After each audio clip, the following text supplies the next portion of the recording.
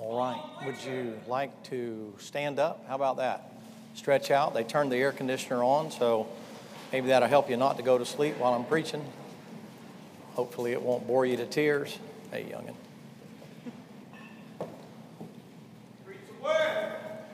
Matthew chapter number 27 is where we're going to be starting tonight. Deviate just a little bit maybe and give you a couple of things to think about.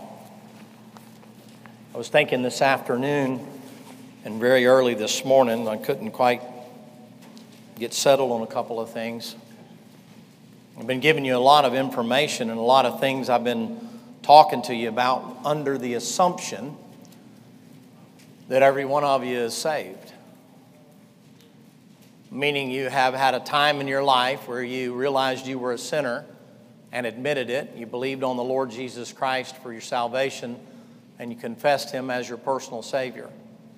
And there's a time in your life you can point back and say, that's exactly what I did and I know where I was when I did it. It doesn't require a date or a time stamp, but a specific moment in your life. I know I was 7 years of age. I know I was in Miami, Florida. I know my dad had finished preaching on hell. I know that there were roast beef, mashed potatoes, and English peas on the plate with gravy and hot biscuits. And I was picking around in there and not really fooling with it much. And I remember my dad saying to me, "What's wrong with you, boy?" Because if a young boy isn't eating that kind of food, something's wrong with him. And I said, "Dad," I remember taking a deep breath there, and I said, "Dad, I don't want to go to hell." It's like I hollered fire. I remember my mama grabbing my brother and sister and then running out, the dog over in the corner taking off running and that kind of thing. And my dad was a big man and a real athlete, and he reached underneath the table and pulled me over there across that terrazzo floor. I can still hear the chair sliding over there. And he said, "Well, son, the Bible says you don't have to." And I remember at the corner of that table, he led me to the Lord Jesus Christ that day, right then, 60 years ago. But you know what I realized also is that oftentimes in the course of my training and learning certain things, that if you haven't signed on the dotted line and if you're not involved as a Christian is concerned, the things I've given to you, while they may work for you in some sort of practicality as far as life is concerned, they do you zero good at all as far as eternity is concerned. You can know all the things in your head that I've already given to you, but if you don't know Jesus Christ, it doesn't do you any good whatsoever. You'll still burn in hell for the rest of eternity. And nowadays that's laughed at and mocked at. I hate to say this, oftentimes even by Christians. Sometimes as Christians we make so light of sin that we act like, oh, well, everybody does it and everybody messes up and everybody fesses up and everybody gets up. Well, everybody doesn't always get up from the mess up. You should get back up, and I agree with everything that was just said to you before. But one of the things you have to recognize is the wages of sin is still death. You have to also realize you do reap what you sow. And the Bible also says, even for Christians, if you sow to the flesh, of the flesh you reap corruption. And the Bible says if you continue to do the things that you shouldn't do and you don't confess it, 1 John 1:9, not for salvation, but to get back in fellowship, guess what happened? The roaring lion walking about seeketh whom he may devour. He's interested in killing Christians as much as he's interested in killing unsaved people. Yes. Thank you. You can be seated. Matthew chapter 27 shows you the wages of sin. And I'll give you some illustrations tonight. Not something I anymore talk about very much, but maybe it'll illustrate something because I see something in modern kids today that disturbs me somewhat. You have a lackadaisical approach to things you ought to naturally be afraid of.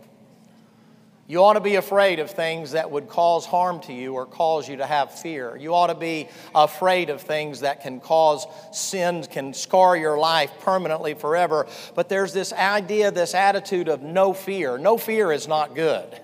The Bible says the fear of the Lord is the beginning of wisdom.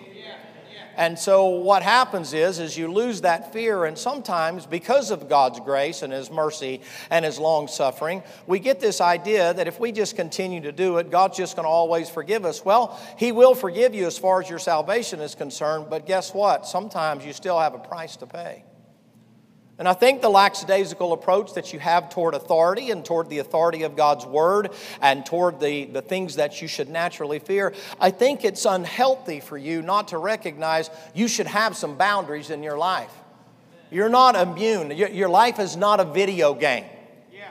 Your life is not something that you're playing. I mean, listen, I've seen a few things, and I hesitate to say this stuff because somebody that hasn't ever done what I did, they're saying, oh, well, he's just bragging or telling war stories or whatever. Well, I got some to tell. I don't know what to tell you. The Lord allowed me to see some things and do some things. You don't have to experience them to learn from my experiences.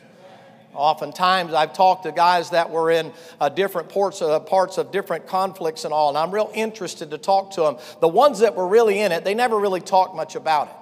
It's the wannabes that are always talking it, sitting around with microphones and some kind of fancy chair with a little, plastic soldier helmet on and playing all kind of war games on a video screen and stuff like that. And they've done good to even fire a 30-06 or to be out there shooting a deer, let alone trying to shoot people.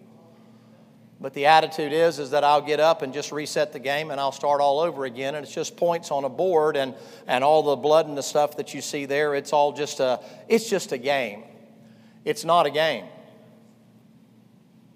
It's so serious it caused the Son of God to have to come down here and die for the likes of you and me. I believe in dying for the right cause. I signed on to die when I was just turned 19 years of age. I recognized when I put my name on the dotted line, it might cost me my life. I was willing to do that. You say, well, you were just stupid and ignorant. You didn't know any better. Maybe so, or maybe I was sold out to a cause. Maybe that's what Jesus Christ came to do when they wrapped him in swaddling clothes and laid him in a manger. Maybe when he came down here, he knew right off of Jump Street he was coming down here for the purpose of dying. And he never, ever deviated from what he came down here to do. But you know why he died? He died for the benefit of somebody else. He didn't have to die for himself. He was perfect. But sometimes we make light of that, don't we? When was the last time you looked back at Calvary and thought about that? Man, you know what? I heard this used to be said all the time. It used to be said, believe it or not, in the old-fashioned, old-timey Southern Baptist churches that everybody says are so corrupt and all now. And I agree with you 110%. But back in the old days, Southern Baptists were like a lot of independent Baptists are nowadays. But back in the old days, you know what they used to say? Well, if I was the only person on earth, the Lord would have came and he died for me. Well, you're close to right there. But you would have had to have been the one to put him on the cross. It'd have been you with the whip in your hand. It'd have been you with the hairs from his beard in your fist. It would be you that was snarling upon him with your teeth and taking that crown of thorns and beating it down upon his head. It would be you that drove the nails into his hands and into his feet for the things that you've touched and the places that you've been and the intellect that you've messed up and the affections of where your heart is. It would be you that hung him up there. It would be you that would be mocking him, belittling him, and making fun of him. That's what your sin did to him. He didn't do it to himself. So I want to try to give you something, maybe just to give you, and for some of you, it'll be a snooze fest. For some of you, it won't affect you at all. It concerns me that at your age, your heart is already so hard. It's almost like a diamond, like an adamant stone. Some of you, your emotions are too much on your sleeve, and some of you, there is no emotion at all. You're like zombies. You have been watching too much stuff. I think your brain has been rewired the wrong way. I think that from an early age, you've been watching too much of this video stuff and all, and as a result of that, your brain synapses don't connect the way that they're supposed to, and so when you hear things that should move you, you're just like, whatever. And you notice right now you have really strange things going on. People acting all kind of weird and mass shootings and crazy stuff like that. I look at the last one that they just had up in Chicago, and people wonder, they say, what happened to the guy? If the guy doesn't even know whether he's a guy or a girl, is it any wonder that he took an automatic weapon and tried to kill somebody? And killed a bunch of people? He's whacked out. Why doesn't somebody say that? They have pictures of him dressed up as a transvestite. And listen, none of the preachers are going to get upset at me for telling you that or for saying queer. You say, why? We're not out here in the world worried about what your school is teaching you, but they can't really help it. Listen, God made Adam and Eve, not Adam and Steve, and He made you to look in the mirror and see your plumbing and know whether or not you're a male or a female. There ain't no in between. There's something wrong with you if you're thinking, well, I'm just not really sure. And the more I sit here, I feel like there's a woman inside me. Well, I tell you what you do. Get her out if you're a male. You say, why? It's Jezebel, trust me when I tell you, and she ain't got no business trying to tell you what to do. Amen. It won't be long before you'll be walking with a swish and talking with a lisp. Amen. Amen. And you'll be like, oh, can we go to sewing class today? Was there anything wrong with sewing? You can do all the sewing you want to after you tear your britches with an axe or a shovel in your hand. And if all of a sudden your voice comes down a couple of octaves and you're all of a sudden taking affinity for brogans, clodhoppers, big giant boobs, right? And baggy jeans. Hey, how you doing? You know what you better do? Something moved in. You weren't intended to be that way. I don't care if you wear brogans. I mean, I know some girls. My wife, she looked good in brogans and overalls. But she's all woman. You hear me? Are you hearing me? Why are you getting nervous about that? You're a woman. You ought to own it. There used to be this, I am woman, watch me roar. Now it's like, I am uncertain, let me purr or bark. I don't really know. I'm a cat. No, I'm a dog. Maybe I'm a fish. That might be good. I have an uncertainty. I'm not real sure about what I really am. What insanity! People that are supposed to be teaching you are telling you they don't even know what you are. It's kind of like, I know what I am. I can check the plumbing. I don't need anybody. I don't even need a doctor to tell me I know what I am. Animals know what they are. The absolute insanity of this. And so people say to me, they say, why do you think that's happening? Because we live in a sin-soaked, sin-cursed world. So part of what happens at youth camp sometimes is we have to recognize that even as Christians, we've gotten a little loose. Getting a little too close to the cotton. We're starting to kind of condone things that should be shut down. We're kind of excusing things. And we're a little too nice when it comes to sin. I don't believe you have to be a jerk. I really don't. I don't think you have to be ungentlemanly to be a Bible believer. I don't think you have to be a weirdo, oddball, freakazoid, blue jeans and bobby socks. I don't believe that. But I do believe that at times, you know what you have to learn to do? You have to learn to hate sin, and you have to learn to put up the thing and say, you know what, that's what killed my Savior, and I take offense to that. I don't know why you don't open your mouth when it comes to those things. Nope, don't believe that. They ain't right. Ain't doing it. Yeah, that's good. Come on. But when your friends do it, it's like, well, they can't really help it. Yeah. And they won't help it as long as you keep condoning it. Are you right there in Matthew 27? Let's just walk through the passage here. We'll do it expositorily and maybe just show you a couple of things. I'll give you a couple of illustrations. I'll tell you a couple of war stories, and you can do with that whatever you want to do with that. But I want you to just pause a moment tonight, and I want you to look inward. And I want you to think about everything that we've talked about up to now. Cast that aside for a minute, and let's just, you and Jesus, have a come to Jesus moment. Not just at Calvary for salvation, but when you face Him at the judgment seat of Christ. How about the sin in your life? Not your brothers and not your sisters. How about where you are? What is your attitude toward you doing wrong tonight? If the Lord were to come down right now and put His finger on your heart and say to you, hey, I'm talking to you, thou art the man. Would you respond like Saul and say, it was the people? Or do you respond like David and say, you got me? David is a man after God's own heart, and Saul is always blaming somebody else, his environment, or the people that were chasing after David, or the people that liked David better than him. There was always an excuse for Saul. But David, you know what he said? He committed adultery and murder, and those are horrible things. God punished him for his pride more than He did with about 4 people wind up dying there, 4 sheep for a sheep there in that situation. But when He numbers Israel, God punishes him for his pride by killing 70,000 people. But you know what He says about him? He's a man after mine own heart. You say, why? When he messed up, he fessed up. He didn't blame anybody for it. You know what that takes? That takes a real man or a real woman. And we've gotten to where nowadays you've been taught to blame everything else. Well, it's the environment. Here was a great thing. 2 years ago, do you remember what they did? They blamed the weather on COVID. Everything was COVID. The plane's like, it's COVID. My car's not running. It's COVID. I made bad grades in school. It is definitely COVID. Right? And now what do? We always blame somebody else. Now, I'll see whether or not you're man enough to take what the Lord says about it. Notice, if you will, please, we'll pick it up. He's already gone through his beating there. They've spit on him. They've mocked him. They've made fun of him. They've belittled him. Notice what he says in verse number 33. They came to a place called Golgotha, that is to say, the place of the skull. And they gave him vinegar to drink, mingled with gall. And when he had tasted thereof, he would not drink. Father, would you please bless the message? Help me, if you would, to please convey the seriousness of this.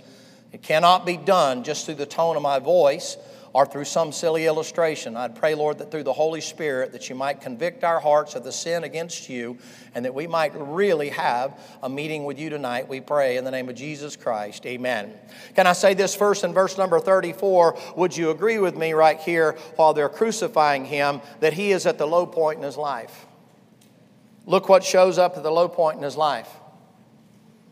They offered him vinegar to drink mingled with gall. That's like a sedative. That's like something to anesthetize the pain, to make things feel better. You know what sin will do? Sin will wait until you're at the lowest point in your life, and it'll come along your way. You know what it'll do? It'll tempt you to do something that you shouldn't do.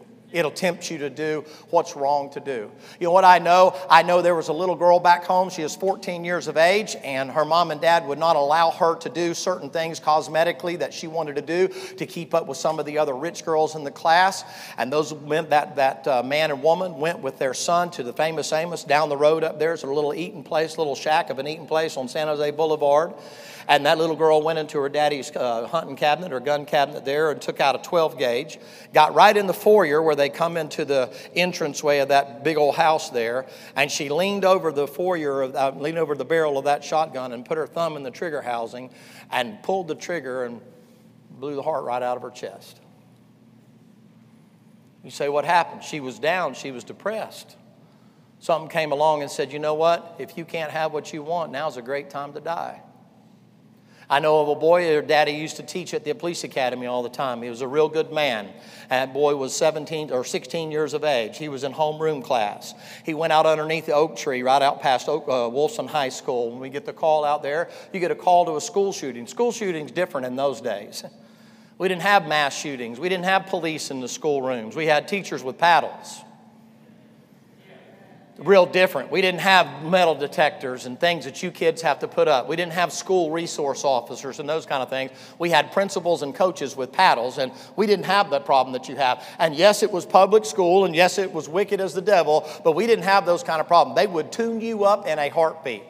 And so we get the call over there, and we rush over there to the scene. Here's this guy. He had taken his dad's 357, sat underneath the rotor deer John Letter because his girlfriend jilted him, and he was upset about it. He was tore out of the frame, and he was mad. And you know what he did? He got down, he got depressed, and he thought the only way out was to kill himself. He shot himself in the head right outside of her homeroom class, no further than from here to the golf cart right out the window. Oh, preacher, you got to be kidding me. That's the most ridiculous stuff. He's your age. You say, what happened? His heart was broken. And you say, well, preacher, that's kind of a stupid thing. Well, it's easy for you to say unless your heart's been broken. You know what sin will do to you? Sin will tempt you to do something you shouldn't do. There was a kid that wound up back home several years ago now. He wound up running with a bunch of guys and doing some things, and his mom and dad told him, you can't run with them anymore. They decided to hook him up with a robbery they were going to do at a Pizza Hut, and they went over there, and the guy said, listen, we know the guy that's working on the inside, and what he's going to do is he's going to open the back door and put a 2x4 at the back door. We're going to run in there. We're going to rob the place. We'll be in and out in no time at all. All we need you to do is drive the car. And he said, well, you know, I'm not supposed to be hanging out with you guys and all that kind of stuff. And mom and dad just got on me. Oh, they never want you to have a good time anyway. We're just going to go pick up some cash and get some beer, man. All you got to do is drive the car. You don't have to do nothing. You don't have to carry a gun. You don't have to do anything at all. So sure enough, he left the door open back there, put the 2x4 in the thing. The kid drives up in the car. The three of them bail out. They go inside. And, man, they have one of the worst things. You guess what happened? The guy on the inside that left the door open, he wound up getting shot. And 2 of the 3 wound up getting shot. Then they jump in the car and have a shootout with the police, and the guy winds up in prison. You say, why? Got down and depressed because mom and dad told him no. You know what sin will do? Sin will come to you just at the time where you're down and depressed and you have nothing else to lose. And you know what you say? You know what? Why not drink a little vinegar mingled with gall? Why not drink a little liquor? Why not smoke a little crack? Why not smoke a little dope? Why not snort a little cocaine? Why not smoke a blunt? Why not get you have a good time? I mean, everybody else does it. Everybody else is having a great time. Everybody else is having fun. Why can't I have fun? You say, what is it? Sin's deadly. Sin will kill you. Wages of sin is death. It killed Jesus Christ. Listen, I need you to listen to me. This is serious. It ain't just happening to guys. It happens to girls too. Look in the Bible look in their passage right down there. I think if you'll notice it, they crucified him and then they gambled. Don't they gamble in that passage? They cast lots for his garments. Isn't that in there? I think. I don't have to go back up and check my notes, but I believe it's they cast lots for my garment. Is that in the next thing in there? You know what sin will cause you to do? It'll cause you to take chances that you ought not take.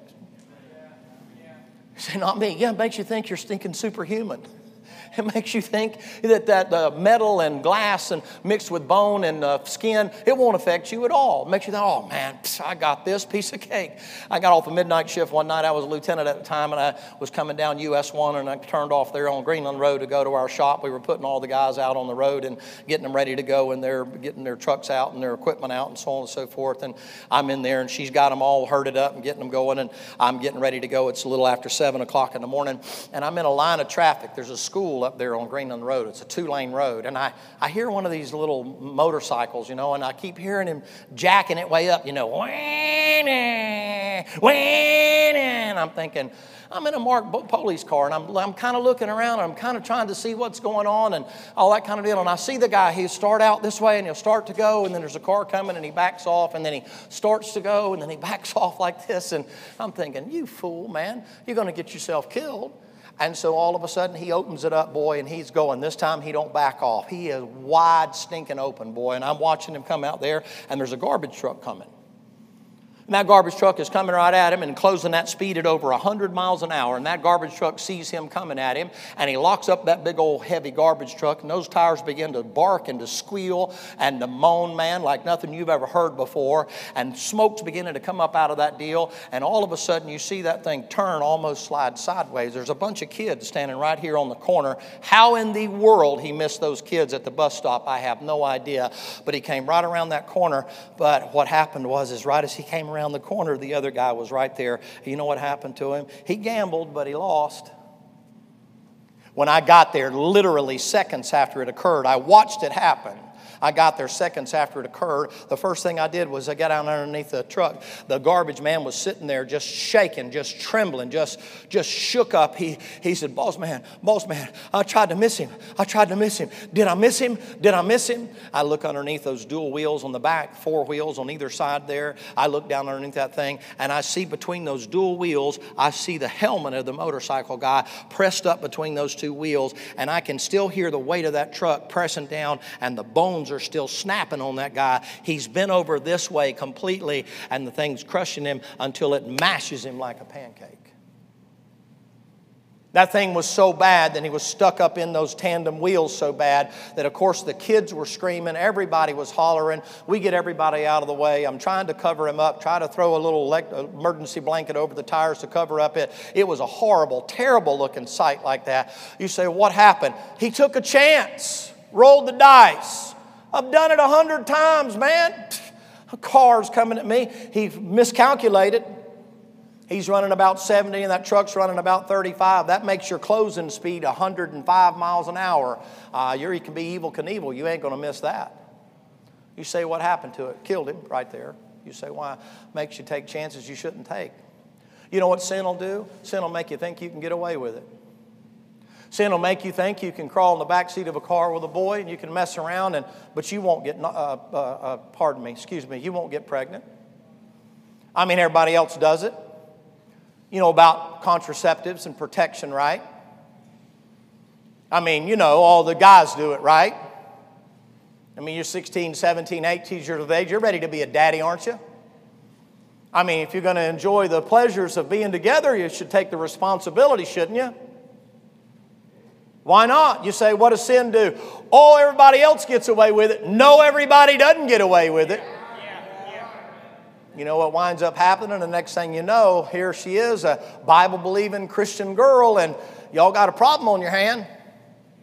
And before long, if you're not careful, you know what you'll be doing? Before you let mom and daddy know about it, you'll let the school system know about it, and they'll be handing you a little pill to try to get you to take care of your problem, and then you'll live with the guilt of killing a child. No, you say, what is that? I'm just giving you the underbelly of sin. Listen, we take them in. I would do anything in the world to help them. If they wind up pregnant, I'll help you, I'll help her. I understand that. That's part of what happened. But wouldn't it be better if we just didn't get there? Why don't we just say no? Who cares what Nancy Reagan, the clairvoyant, had to say about it? Why don't you just say, you know what? Wages of sin is death. Something is going to die. Sin causes the innocent to die. Jesus was innocent. Time and time and time again, the collateral damage of sin. You just saw it in Chicago. I think 17 was the final number that are dead. They didn't do anything. Because sin is indiscriminate. When it gets ready to go on a rampage, it kills anything and everything in its sight. The lion doesn't make the discrimination between whether or not it is a baby or an old person, somebody that is sick and dying, or somebody that is well. It doesn't make any difference whatsoever. When that lion is hungry, he is going to eat. And the Bible says, as a roaring lion, he seeketh whom he may devour, and rip to pieces and rip to shred. You say, why? You're playing with something that'll kill you graveyard dead or scar you for the rest of your life. And living with that guilt sometimes is worse than being dead. The things that you've done, the places that you've been, and the stuff that you've seen, and then all of a sudden you see somebody and it reminds you of your past, and boy, just like that, you're right back where you were again. Notice, if you will, please, that when the Bible says in verse number 35, they parted garments, in verse number 36, the Bible says, and sitting down, they watched him there. Did you know that when you sin, people like to watch? Did you ever notice that? Did you ever notice how stupid people act when they're doing things that are wrong to do and they make a big clown out of themselves to do it? It's like if I publicize it. You ever notice about, they say about queers coming out of the closet? By the way, when I said last night my wife didn't out me, I didn't mean she didn't out me I was a queer. I mean she didn't tell what she knows about me from living with her for 42 years in the bonds of matrimony. Not we were together for a while and then we got married and we've been together a total of, no, I'm talking about being married that long. I know I don't look that old, but you know what people like to do with sin? They like to watch people sin. You ever go by a car accident? You want to see the blood and the guts? You want to see what happens? I wasn't there when it happened. I was there after it occurred. You remember the old CJ7s? That's a Jeep without the top on it. Just had a roll bar up there. They were real popular down in Florida because they were kind of like a souped up dune buggy. And there was an accident. A guy had run a Corvette, a blue Corvette, as a matter of fact, had run it up a telephone pole. In those days, they weren't concrete. They were creosote poles. And he had run it up the pole, and the top end of that thing had snapped off, and those wires were hanging down there, and it was bouncing back and forth. And the rescue's over here, and they're trying to take care of him. And they got the JEA, the electric company, is over here, and they're trying to turn the power off and get all this kind of stuff. And the troopers were out there, Smokey the Bear hats, and they got flares and stuff all laid out there the way they're supposed to be laid out. And they're all out there directing traffic, and it's dark. And here come these kids. They're coming in from the beach. This is the story they're telling me. And the policeman's trying to get them to detour. And they were so busy looking at the guy who was being treated because he was pretty bloody and that kind of a thing, that one of the kids grabs the roll bar and he stands up. But he didn't see there was a guide wire there. He was so busy looking. And you can imagine what the guide wire did to him. You say, what happened? Collateral damage. We say, why? He was looking at somebody else sin. You ever realize that when you sin, you generally don't do it alone? You usually pull other people into it with you. And sometimes the damage you do is worse for them than it is for you. I bet you had some things that you've done in your life that you didn't stumble up on your own. Somebody taught you how to do it. Somebody showed you how just a click of a button you can be in another world really, really quick with a blue screen behind it, and nobody knows. It's an app mom and daddy don't know how to get on because mom and daddy are stupid. And they don't know how to get in there, and they won't check your phone because you'll pitch a fit like a little girl because you can't stand anybody trying to tell you what to do. And so you're off in another fantasy world out there looking and doing things you shouldn't. Somebody taught you that. You didn't pick that up on your own. That's unnatural. Well, preacher, everybody else does it. One little jackrabbit back home told me as he flipped his little hair around with his little ring on his finger and his blue fingernail. Somebody taught you that. Why didn't you tell him no? Why didn't you listen to your preacher when he warned you? You say, why? You just soon kill the spirit, wouldn't you? Grieve the spirit? You say, preacher, you're being rough on me. Sure, sin's rougher on you than I can be. I can't be hard enough on you. I'm telling you, some of you older guys, you know what you're doing? You're influencing these younger kids. You know what they do? They look up to you. Say, what do they can't wait to do? They can't wait to do whatever you're doing. You sure you want them to do what you're doing? You want them to talk like you talk? You want them to steal like you steal? You want them to look at what you look at, get into the filth you've gotten involved in? Is that what you want to do? That's the legacy you want to leave behind? You're a good Christian man, are you? And you want one of these Christian girls over here? You're smoking crack. You don't deserve somebody like that. You say what? You'll stomp all over their purity. Don't you ever give up your purity on the young man's lust. And if he has to say, if you really love me, you know what you tell him? You kick him to the curb and say, get me out. And you call your preacher and say, come pick me up. And tell your preacher what he's trying to do. And then get out of the way. We preachers, we know people, and some of us have skills. And those skills, they're still there. And at our church, we have speed bumps. Now, if you drive into our church parking lot, you might be thinking, why do you have speed bumps? They're about 6 foot long and a couple of feet wide, and you might ask yourself why, but then you look around and go, where's that guy out the other day? I don't know. Last time I saw him and the preacher were walking out in the parking lot, and next thing I know, we have a new speed bump. You say, what is that? The world don't need people like that.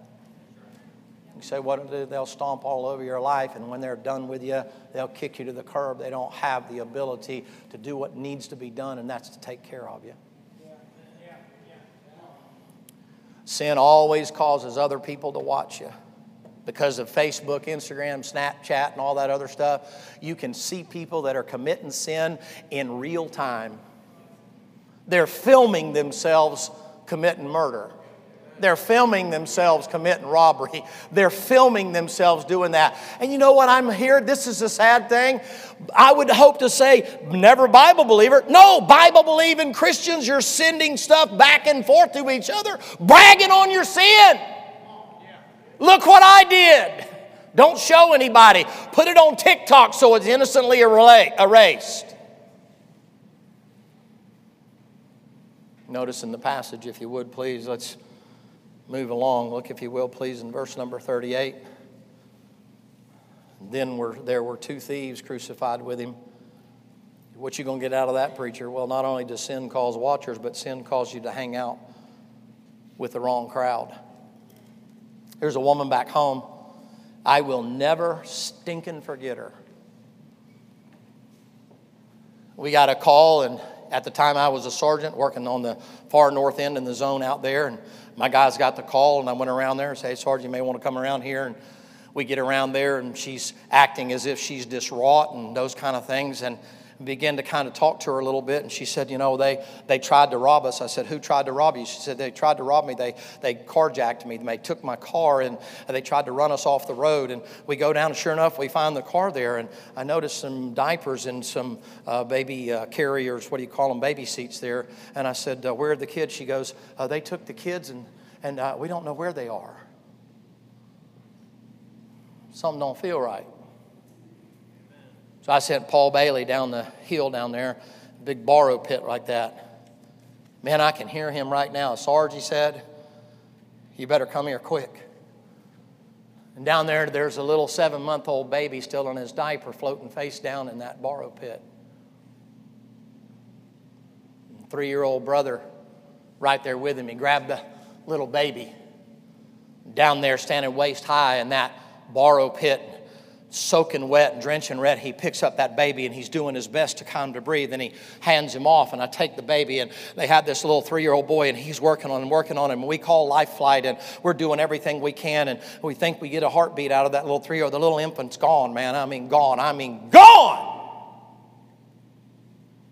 diaper sopping wet, just sitting there, and the mama just looking there, and I said, put her in the back of the car. Something ain't right here. Well, guess what happened? You said, well, preacher, you said it caused you to hang out with the wrong people. Yes, she got with a guy.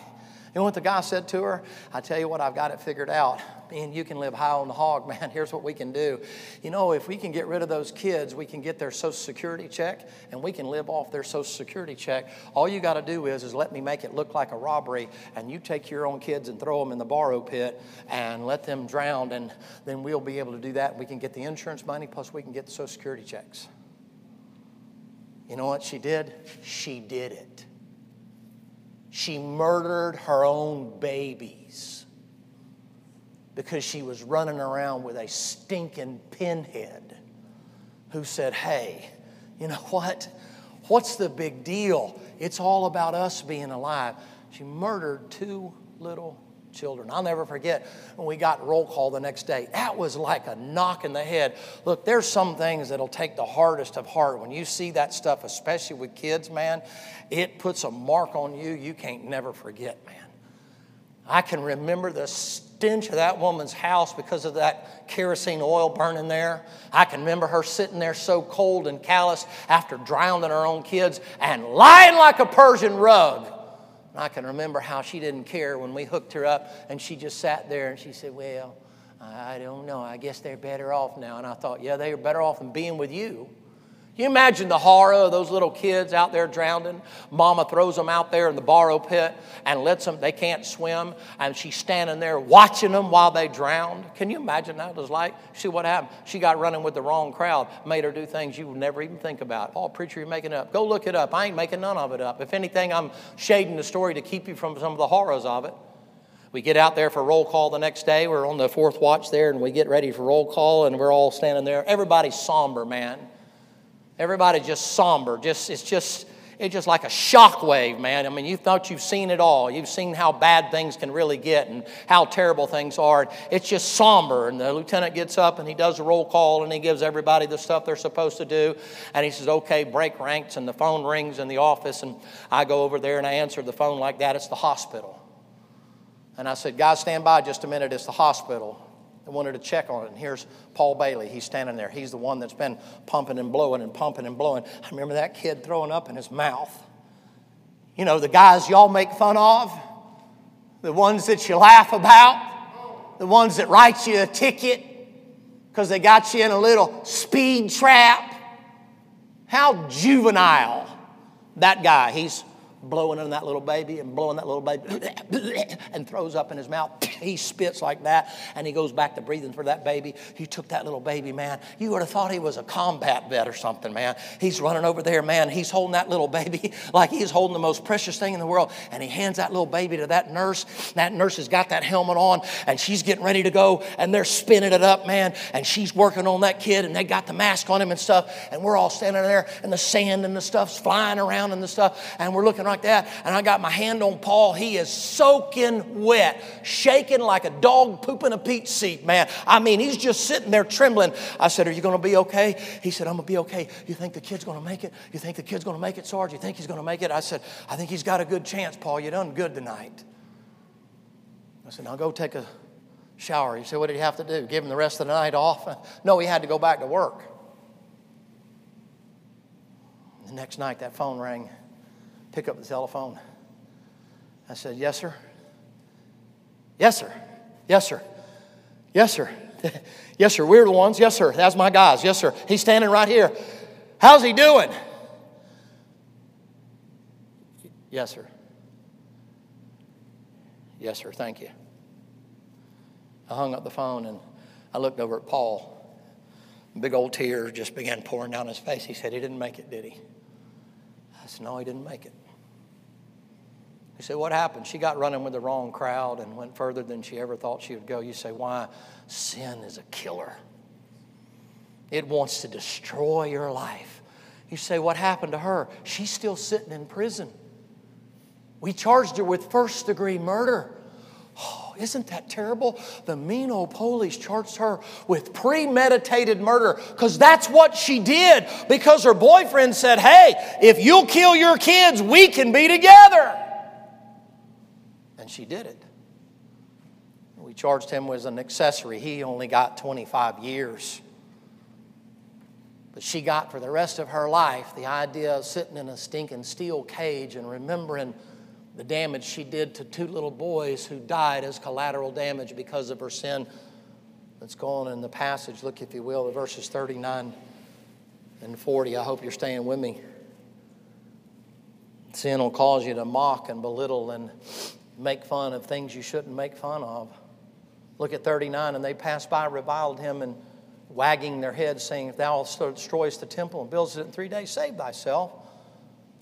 Tries to tell him to come down in verse number 40. Mocks him in verse number 41. Tries to tell him to come down in verse number 42. Continues to mock him in verse number 43. You know what sin will wind up doing to you? Sin will wind up making you mock, belittle, and make fun of and think, it ain't gonna never catch me. I was in charge of a gang unit back there a bajillion years ago. Back then they called it a juvenile intervention team.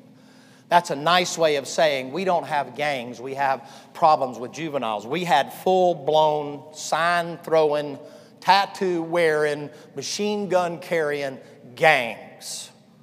But to the public, you got to make it a juvenile intervention team. We're intervening. And I had all SWAT guys under me. Highly motivated guys. I mean, just guys that were really good. They got down there and mixed it up with them and found the bad guys. I mean, they were good. And they brought in, we had a bunch of kids going around, and they were, back in those days, they called it boosting, stealing radios and stuff. And that was part of the way they got in. And they caught up this girl. She's 14 years old. She's got to be, my goodness, that girl's got to be 40-something now if she's still alive. They brought her in and they're talking to her, and she admits they caught her with a bunch of radios and different things like that. And they brought her in, and so they said, hey, Captain, you want to come in here and talk to this girl? And I said, yeah, I'd like to just talk to her for a minute. I walked in there. She was nondescript. I mean, she wasn't ugly. She wasn't pretty. She was just kind of, I don't know, just sort of plain.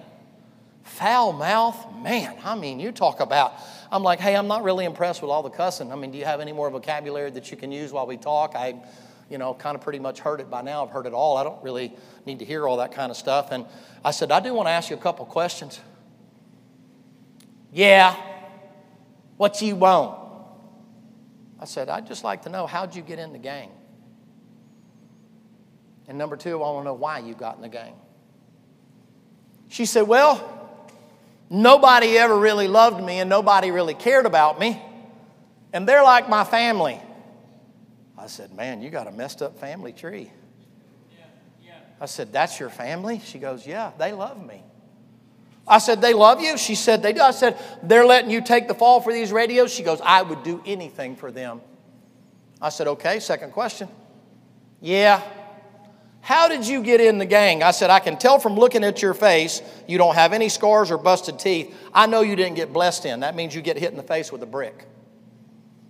I said, that means there's only two other ways that you got in at 14 years of age, that you got into this gang, and there's only two more ways that you got into that gang. I know what the rights are, know how it is you get in that gang, and so there's only two more ways. You either got jumped in or you got sexed in. And I said, I kind of wonder whether or not, because as little as you are, they would have broken some bones and stuff. And I said, I don't see a lot of bruises and stuff on you, so I'm sort of suspecting. And she said, the last one. I said, okay. How many? She said, why do you ask me that? I said, well, you said they love you. I said, looks to me like they used you. And you were willing to give yourself, but they weren't willing to do anything but take. You call that a family? At 14 years of age, that girl had been with every guy that was in that gang so that she should get in the gang. So, oh, preacher, I don't believe stuff like that. You need to get your head out of the sand. So, I would never do that. You know what's the odd thing about this girl? She actually came from a good home. Never would admit that she had ever trusted Jesus Christ, but she was raised right. Something went bad wrong. I can tell you what went wrong. You say, well, she got dropped on her head. It was the environment. She got with the wrong crowd. Sin crept in and took her further than she ever thought she would go. You know, I guess you guys would probably think that was cool. How'd you like that to be your sister? How'd you like that to be your close friend or your mother and see them there with all the guys? I mean, you know, hey, she's one of us. That's the kind of girl you want to take home to mama? That's the kind of girl you want to marry? Well, she's in your family. Why don't you bring her to Christmas dinner? You say, what is it? You mock, you belittle. I'll never get caught. I caught a guy one time. I was a detective in a special unit for quite some time there, and we had a guy that was a serial individual that was going around committing a whole bunch of horrible things in the middle of the night and doing some really, really terrible stuff. And I mean, it took a while, but we finally got him caught and wound up getting him sentenced, and they went light on him, and he wound up getting back out. And I'm watching the method of operation on some things, and I'm like, I wonder if that guy's out of jail, because that's just exactly what he would do. And I go find out he had just got out of prison, and it took me about 6 or 8 weeks, but I wound up getting him again, and I got him in the box, and I'm sitting there talking to him, and after he tells me everything and all the lurid details of what he did and stuff, before I got ready to go, I said, let me ask you a question. I said, you went and spent a few years in prison, and you're on permanent parole now, and you're on all kind of different kind of offenders list. I said, what are you doing? Why don't you come back out and start doing the same thing again? He said, because I never thought anybody'd catch me. I'm too good at it, he said. You know what sin will do? It'll give you a false sense of security to make you think it'll never get me. Are you looking in that passage right there? You know what happens to Jesus? He's up there on the cross, and I think it says something about the ninth hour. Is that what it says? Where darkness comes upon, is it ninth hour? Oh, it's the 6th hour. I had my 9 upside down. It's the 6th hour, is that it? 6th into the 9th, is that right? Yes, 6th hour. Okay, thank you. 6th hour. And darkness, is that what it says? You know what sin will do? It'll blind you. It'll completely blind you to whatever the repercussions of the sin is. You don't even think about it. I've seen people that do things, they never think about it. All they're doing is moving paper. All they're doing is things that are just illegal. It's just paper. It's just money. It's just a paper trail. It's just credit cards. It's just checks. It's just writing checks. It's really the victimless crime. And they never even pause to think about, hey, what happens if you get caught? You go to prison for stuff like that. But sin will completely blind you to that. You can get so caught up in what you're doing, you lose your sense of ability to recognize, you know what, this is wrong. There was a guy working in a paper company years ago up in just across the line up there in Georgia, and he would go to work on the midnight shift, and as soon as he slipped out, his wife would slip out. She'd go down off of Main Street to a bar and meet her boyfriend, and they'd do what boyfriends and girlfriends do and they're not supposed to be doing and that kind of a thing. And somebody called her friend called her and said, hey, listen, man, your husband's getting off work. He's sick. He's going home. He doesn't feel good, so he's headed home. So if you're out, you better get to the house. And she said goodbye to her boyfriend, and she jumped in her car as a T-top Camaro. And she took off. I think Pontiac Firebird is a T-top, though, the thing you have the little sunroofs on the side there. And so she took off running down the road there and jumped in her car, man, and oh my goodness, what am I going to do? And he doesn't work far from here. I got to get home and I got to play, like I'm asleep and so on and so forth. I'm going to get caught. And she goes flying out and tearing out down Main Street. And all of a sudden she hits something in the middle of the road. And so she doesn't realize what it is or what's going on. What she did was there's an old drunk. Everybody that worked up there knew where that old drunk was, and he'd tend to wander out on the road, sometimes and walk around. We'd get him every now and then, hook him up and put him in detox and that kind of thing. Bad problem with drinking and stuff. He's walking out in the middle of the road. That front end of that car caught him just below the waist right here and clipped his legs off here and flipped the torso up, and he landed right there in the front of her car. And she pulled off the side of the road on Gun Club Road. I'll never forget it. She grabbed the door like this, grabbed him by the hair, pulled him out, slammed the door shut, put her handprint right there, and then turned around, got in the car, drove down to the Minute Market, the Stop and Rob there, and she called the police, and she said, I think I hit a deer. And so one of my guys got there, and he called me, and he says, I think you need to come up here. I said, okay. So I get up there, and he said, hey, can I show you something? Now, this is police humor, and you're not going to appreciate it at all, and you're going to think bad of policemen and that kind of a deal, but you already do, so it is what it is. He said, Sarge, she said she hit a deer, and I said, that's what she said. And he goes, there's a lot of blood, and I said, yeah, I can see that. It's all over her car and everything. And he goes, let me show you something. And he raised the hatchback of that little T-top right there, and he said, that's the funniest looking deer leg I've ever seen. Is the guy's arm. And then he closed it down right quick. And I said, ma'am, I want to ask you a couple of questions. Now we got traffic homicide up there, and we got all the other big boys up there and stuff like that. I said, you hit what? Well, you know how things wind up going. Next thing you know, her husband's coming home from the paper company. He pulls in his pickup truck there, with all the blue lights going on because he recognized his car. He said, something happened to my wife. Something's going on with my wife. Where's my wife? Is my wife okay? Did she get hurt? Is something wrong? She's sitting in the back seat of the car. And I said, sir, these boys over here want to talk to you. They went just less than a quarter of a mile down the road to Gun Club Road, and there's what's left of the remaining of the guy that she ran over. You say, what happened? She never saw him. You say, why? Sin will blind you. You get blind spots when you sin. You think, you know what, it'll never happen. You say, it's darkness from the 6th hour to the 9th hour. You say, preacher, you got to be kidding me. Oh, no, you know what they did with the Lord when they were making fun of him and mocking him? They blindfolded him. The Lord's the only one that can see in that kind of darkness. Well, let's go to the end of the passage here and see if we can't put a bow on this thing. Doesn't it say something in there that the Lord cries out and said, my God, why hast thou forsaken me? You know what sin will do when it's finished with you? It'll forsake you and leave you out there all by yourself to pay the price for what it did to you. There's a girl, she's 16 years old, I think, 15 maybe, 16. Raines High School. She'd gotten pregnant. She kept coming to school. In those days, they wore an ace bandage to try to hold things in. She wasn't big as a minute. Looked like she swallowed a pumpkin seed. I don't really know that her mom and dad didn't know, but if they did, they never said anything about it. She went to school one day and contractions began to happen, and there at the school in the restroom, she gave birth to the baby.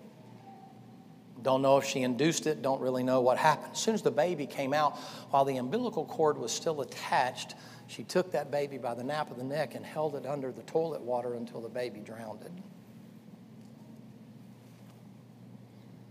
After that was over with, she knew enough to clip the umbilical cord, but then she passed out after going to the dumpster with the afterbirth and the baby in the bag. Hope I'm not being too graphic for you. Just trying to tell you what sin does for you. She's your age.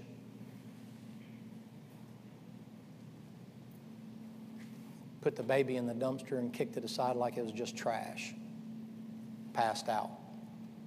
Well, we get there. It doesn't take really long to find the body of what's going on there. The flies are already gathering and stuff like that, and we get that. And the ME's, the medical examiner's there, and they're taking the baby and doing all the stuff they have to do. I remember that little girl. She's laying up there in rescue. I'll never forget. Her left hand is on the gurney right there, and there's a bracelet on it called handcuffs, and it's handcuffed to the bed. I have never seen a more scared, frightened, forlorn, forsaken look on a woman's face in all my life. She's there all by herself. And I'm just looking at her. Red lights are going, white lights are going, blue lights are going, fire engines are there, rescue is there, all kind of stuff. Police cars are all there. Here come the big boys. Homicide showed up and that kind of a deal, man. I mean, man, it looks like a parade. There's so many things going on. I can see those lights flickering and flashing as the sun begins to set. And she's in there and they got the back door open and they're trying to work on her and trying to get her stabilized and stuff like that. And not a single person even talked to her. Just completely forsaken. I felt sorry for her. I have no idea whatever happened to her. I do know this. I know they charged her. I know that she wound up going to jail because she was a juvenile, that she didn't get a lot of time. But I know this, if she's still alive, she has to live with that. She's got to be close to 50 now. That's how long ago that was. Why do I remember that? Because it reminds me of what sin does to you. Can I tell you that that's what your sin did to Jesus Christ? Yeah. And if you haven't trusted Him as your personal Savior, you are an absolute fool. Yeah. Yeah. You've lost your mind. You're worse than any dope fiend or crackhead I've ever met in my life that doesn't have enough sense that you think you can pay for your own sin. Sin will devour you, and when it's done with you, it'll put you in hell and laugh the whole way. Pull you out of hell, have you stand in front of God for judgment, and then put you in the lake of fire and watch you burn for all eternity till God dies. And you're the big guy that you can take it. Tough guy. I can handle it. You can handle it. You get in prison and all of a sudden things begin to happen to you and stuff, and you're thinking, oh God, oh God, oh God. There's a boy about your age, he just turned 18 years of age. He decided to go do a stop and rob, and he pulled into the little minute market right after Vietnam, so it would have been 76, I guess, or so, right along in there, 76, 77, Phillips Highway. He walked in a little bitty Vietnamese, all of us knew him. We'd go in there and get coffee on the midnight shift and stuff. A little Vietnamese guy behind the counter there. Was from over in Vietnam. He came over here, completely green carded, the whole 9 yards. He wasn't an illegal alien, nothing like that. Real nice guy. Couldn't speak hardly any English at all. Sounded like a mouthful of marbles when you talk to him and stuff. He's always like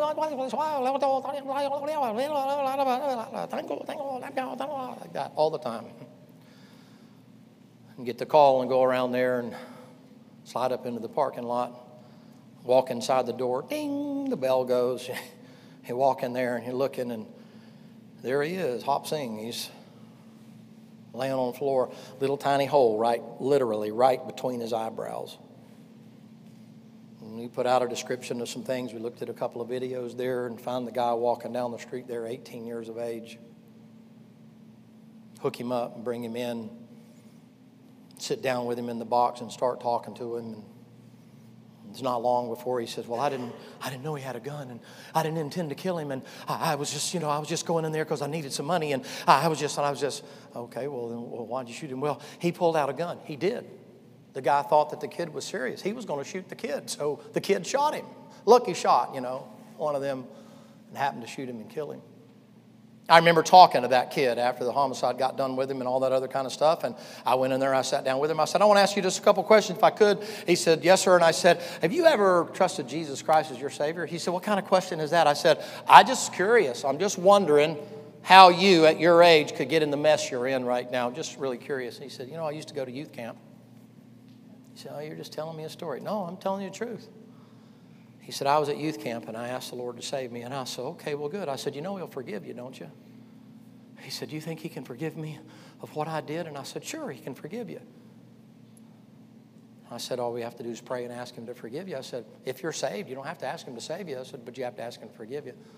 And he got down there, he balled up like a little baby, down in sort of an infantile fetal position there. And he prayed and he bawled and he squalled and he prayed some more and he bawled and he squalled and snot was going all over the place. And he got up and, man, he's wiping his eyes and he said, can I go home now?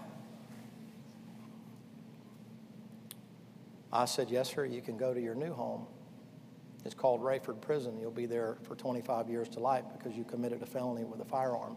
You get a minimum of 25 years before you're eligible for parole. You say, how can you be that hard? Why would you say I was being hard? He took a man's life. You see what sin does to you? Sin makes you have to pay the consequences for yourself. You have a Savior in front of you right now. You know what He said? I'll take your sin for you. Why would you pay for it if He took it for you? Why wouldn't you get saved and say, Lord, I don't want to pay the price for me going to hell and burning forever? The Lord said, well, I did it for you. Why don't you let me pay it? You say, what'd you tell Him? I said, let me tell you this now, young man. I said, if you're saved, the Lord said He'd never leave you and He'd never forsake you. And I said, I'll tell you what He will do. He'll go into prison with you. And He'll help you, and you're going to need it when you go to prison. 18 years old, I mean fresh as a stinking daisy and wet behind the ears. I can't even imagine what happened to that boy when he went to prison. But you know what I know? He didn't have to go. But it was too late to ask for mercy.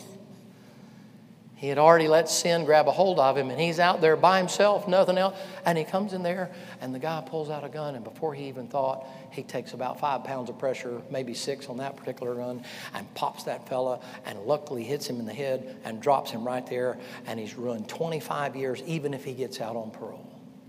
25 years in a cage. You want to keep playing with sin? I could tell stories all night. I'm not going to. But I could tell you stories all night long of people that keep doing this and doing this and doing this. You say, why? Because of sin. Because of sin. Because of sin. It's not the environment. It's not how they were raised. It's not a bad mama and a bad daddy and I have this problem and I have that problem and so on and so forth. No, it's sin. The wages of sin is death.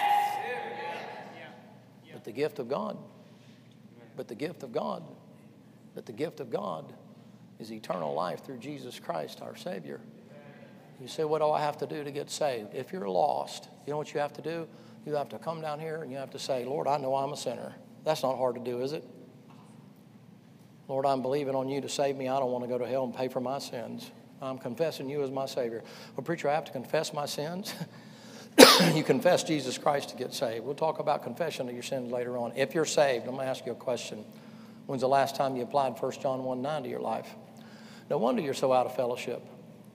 No wonder why you came to youth camp and you've already done things the first 3 days of youth camp that only hoodlums do. What a bunch of wickedness.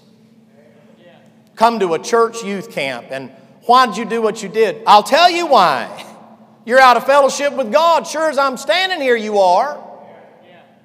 That's why your butt's on your shoulder right now, and you're mad because Brother Joe came and chewed us out, sounding like a drill instructor out here, getting on to us. No, don't turn that on him. Why'd you do what you did? Why do you always turn it on the person that got on to you? Well, my mom and daddy got on to me. Well, what did you do? Don't blame mama and daddy. That's sin that caused you to do that. Blame the devil, take the responsibility, and ask God to forgive you. The quickest way to get out of it is to detour by blaming somebody else. I know it's youth camp, and you know what? I've always had an ability to be able to talk straighter to kids than adults, because most of adults would have got up and walked out by now. Because they get mad because, how dare him talk to me like that? I'm getting old enough now, I don't care. I'm an old man now, so it's like, I don't, be mad, I don't care. Like, what are you going to do? Like, cut my paycheck? But I can tell you this. You kids have the greatest opportunity of any kids in the United States of America. You've got Bible-believing preachers that believe that book, and they're doing their best to try to help you, but they can only help you so far. And you can't ride their coattail from now on. You know what you have to be willing to do? You have to be willing to say, Lord, it's me, oh Lord, standing in the need of prayer. Lord, it's me. I messed up. Lord, will you help me? I've never seen the Lord not help you if you ask for it. Heads are bowed and eyes are closed. I'm going to ask you a question tonight. I'm going to ask you what I asked that boy in the box. I'm going to ask you whether or not you're saved. Is there a time in your life where you've asked Jesus Christ to save you? If not, why not tonight? If not, why not tonight? If you are saved, if you want to continue in your sin, here's what I do know. I know this for an absolute fact. Hear me now. No one can stop you. They can chain you up. They can put you in a room. They can put you in solitary confinement. They can put you in a straitjacket, but they can only prevent the inevitable for so long. If you want to sin, you can continue to sin. But trust me when I tell you, the wages of sin is death. It will eventually catch up with you. Do not take the Lord's mercy and long-suffering as Him condoning your foolishness. I don't know when that cup runs out, but it will run out. Now, while your heads are bowed and your eyes are closed, I'm going to ask you a question. Not for these that are at the altar. I'm going to ask you a question. Listen to me now. Is there a time in your life where you asked Jesus Christ to save you? Would you be honest with me tonight? Would you say, preacher, I really don't know if I'm saved or not, but I'll be honest with you, preacher, I don't want to go to hell. Would you just lift your hand up? Would you just raise your hand? I see him. I see him. Anybody else? All right, you can put your hands down. Now listen to me. You literally are having an opportunity right now to step out of hell and step into heaven by trusting Jesus Christ as your personal Savior. If you'll grab a hold of your pastor, or you'll grab a hold of your youth director, you'll grab a hold of your youth pastor, whoever brought you here, or grab me. I can take a Bible, and in a short period of time, I can show you how to be saved, so you don't have to pay for your own sins. Now, if you'd like to do that, all you have to do, I'm not going to embarrass you. I'm not going to let everybody know what's going on. But the four of you that raised your hands, if you'll have the courage after we're finished to grab an adult, we'll take a Bible and we can show you how to be saved. Not going to force you. Not going to beg you, not going to plead with you, but I'm going to tell you it'd be the greatest decision you've ever made. You're not here by happenstance. Now, as she plays the invitation hymn here, would you consider this?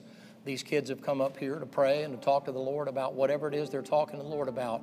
Those of you that want to be saved, would you consider coming up here?